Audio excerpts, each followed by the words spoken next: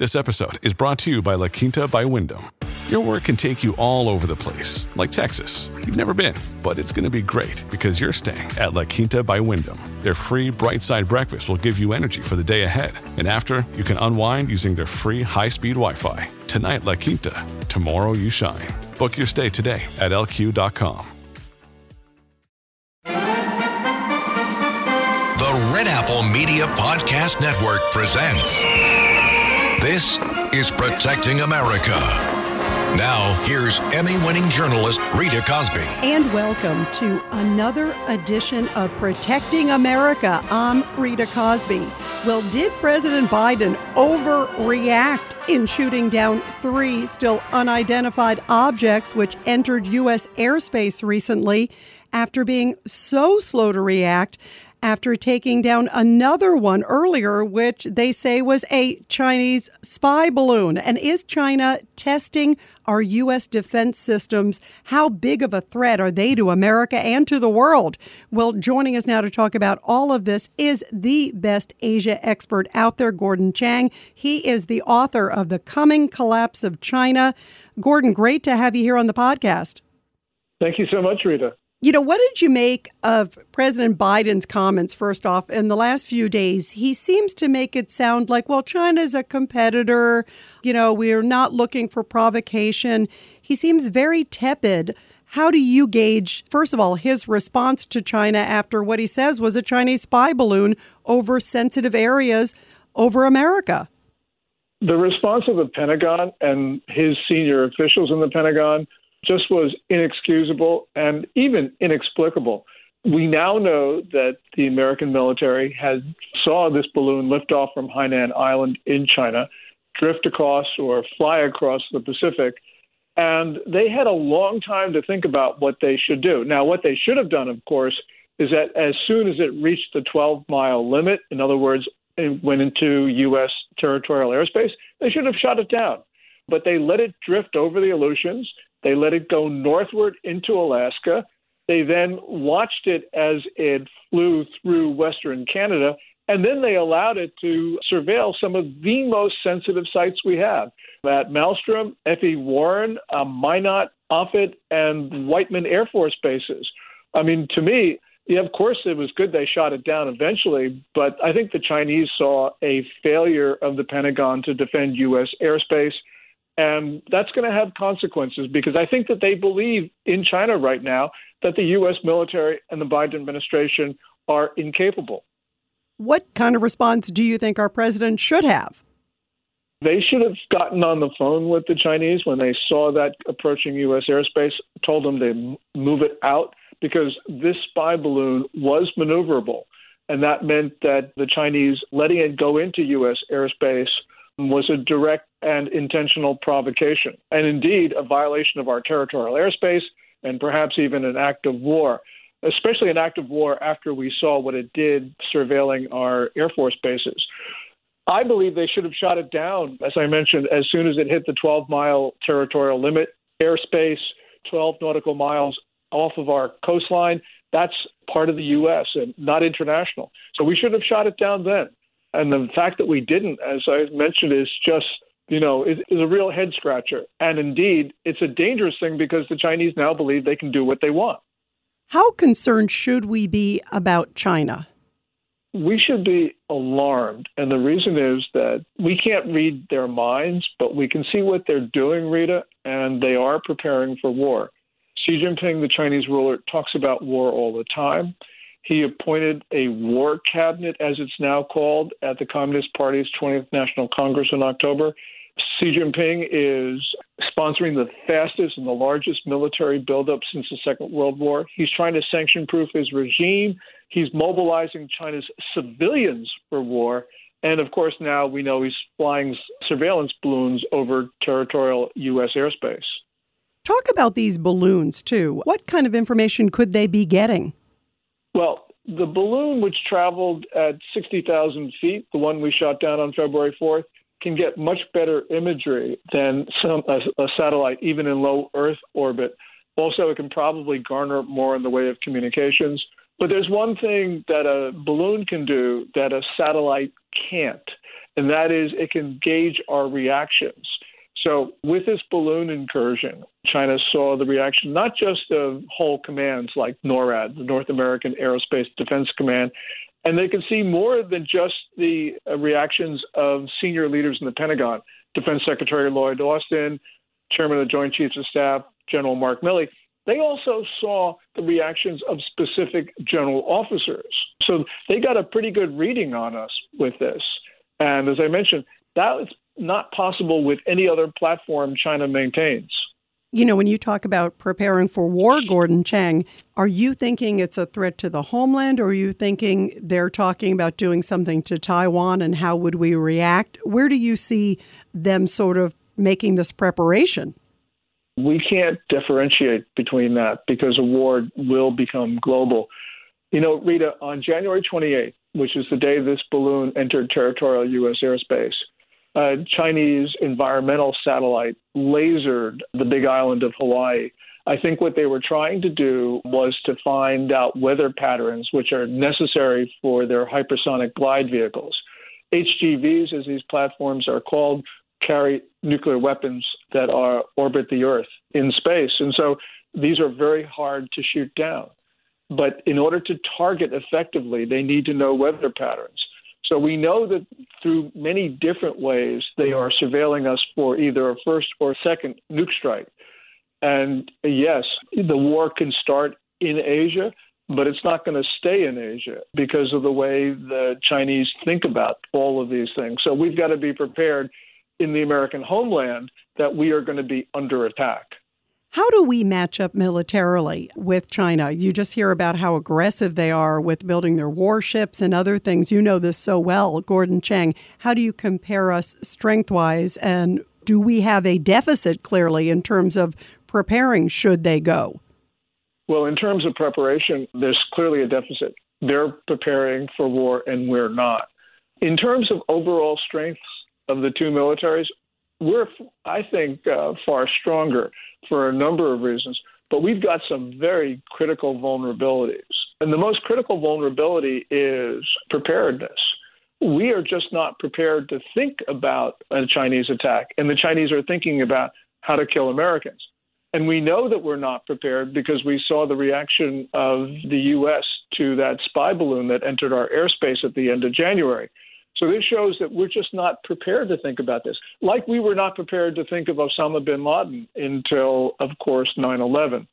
The Chinese have some better technology. They got some weapons that we don't have, like nuclear weapons on cruise missiles, and they've got some cruise missiles are better than ours.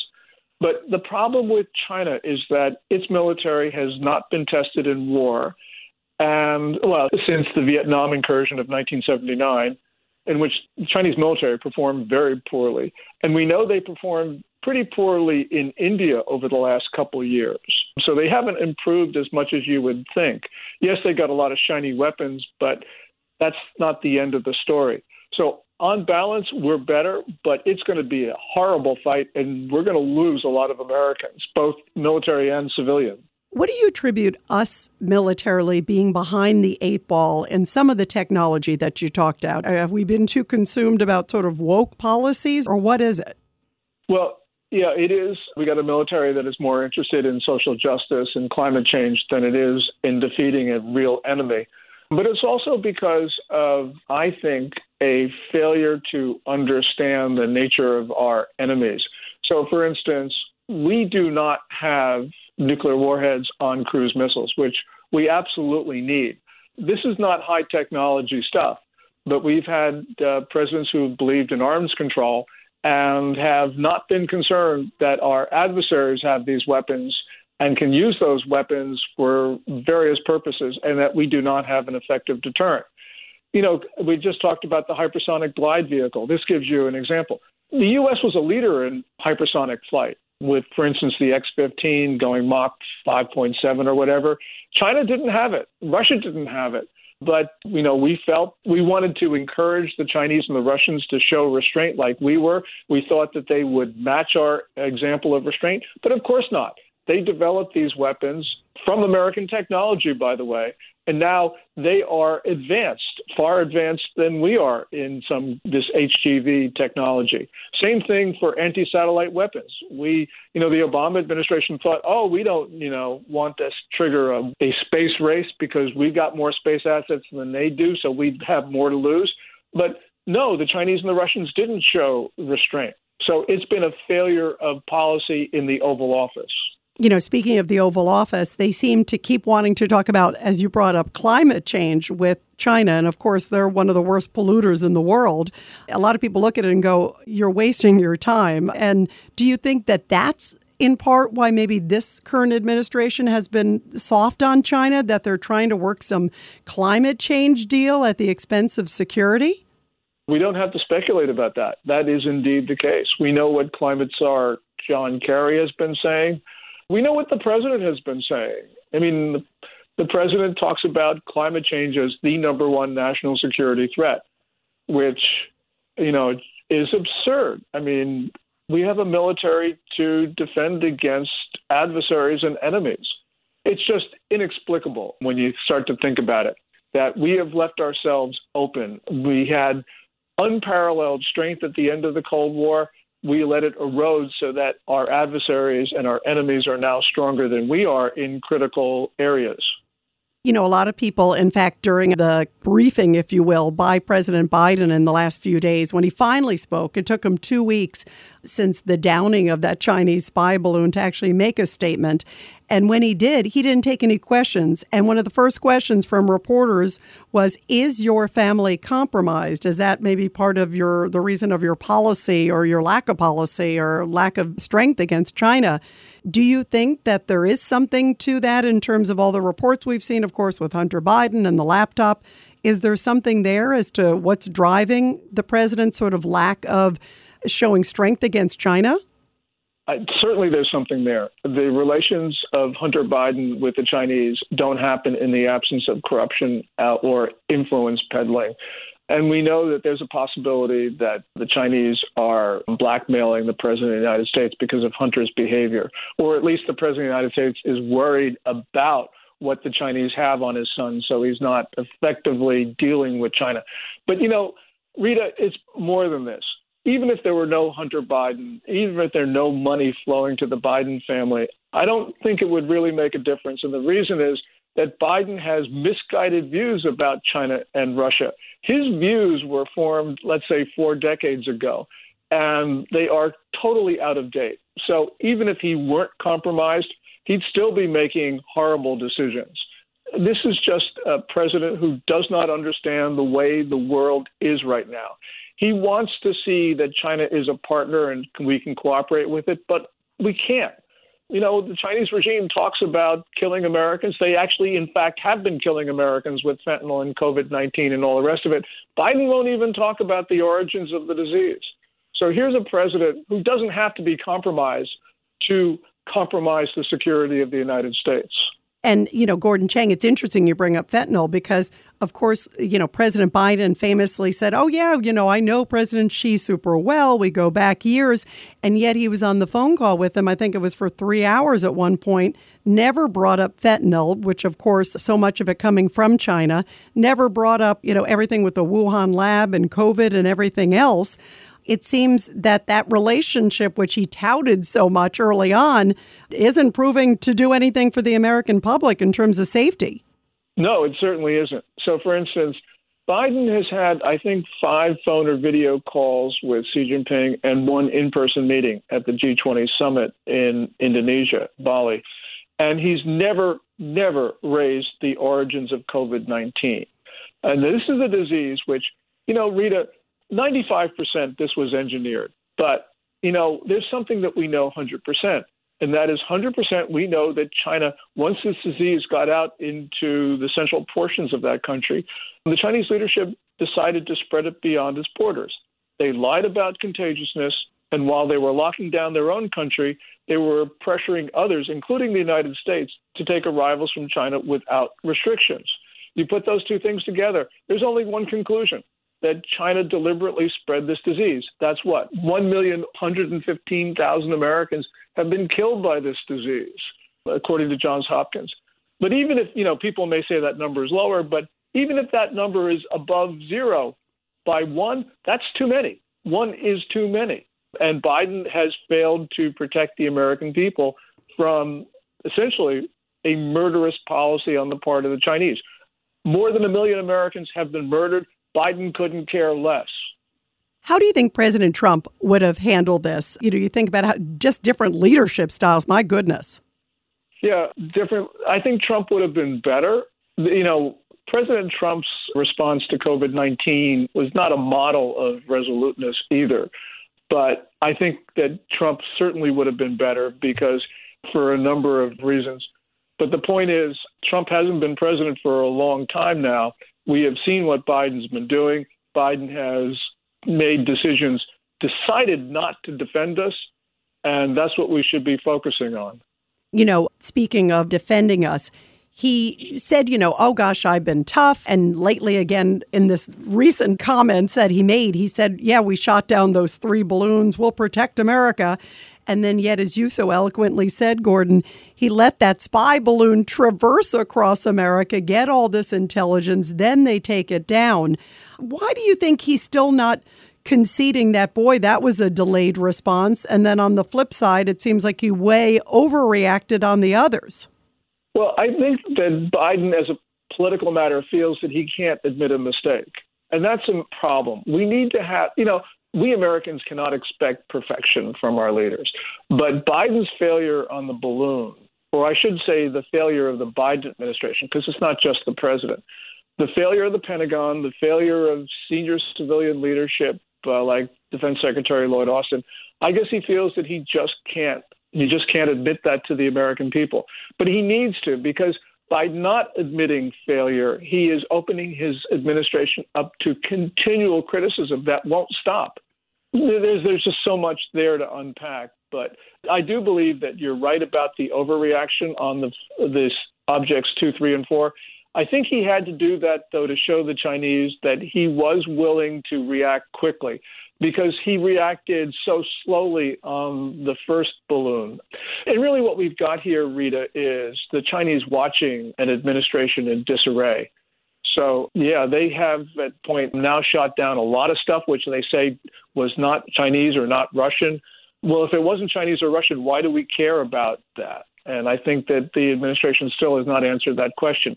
By the way, Rita, I do believe that it was Chinese or Russian objects 2, 3, and 4, because although the administration says, look, these were a company or they were scientific or university balloons or objects, the point is no company, no university, no scientific research center has claimed that their objects were shot down. And if you'd expect somebody to say something, and they haven't, which means that the president is probably not telling the truth to the American people. In other words, he's compounding a mistake. Once you make a mistake, stop digging. Biden is absolutely determined to dig himself in deeper.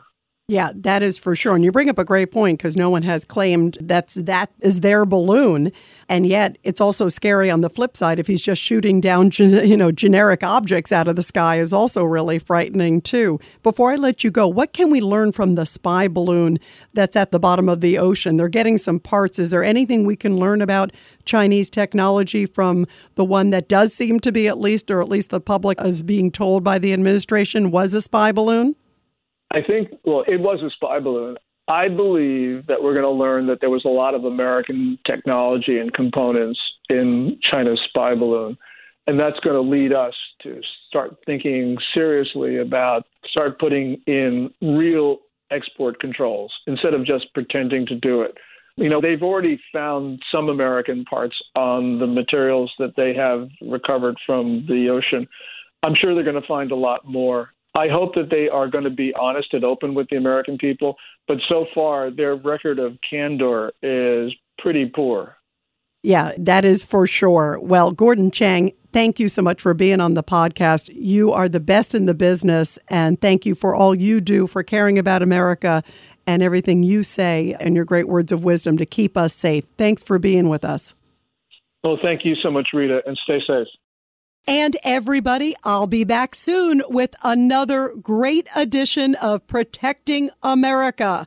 And of course, you can catch me every weeknight, 10 p.m. to midnight on the legendary WABC Radio. This is Rita Cosby, and thanks for all you do to protect America.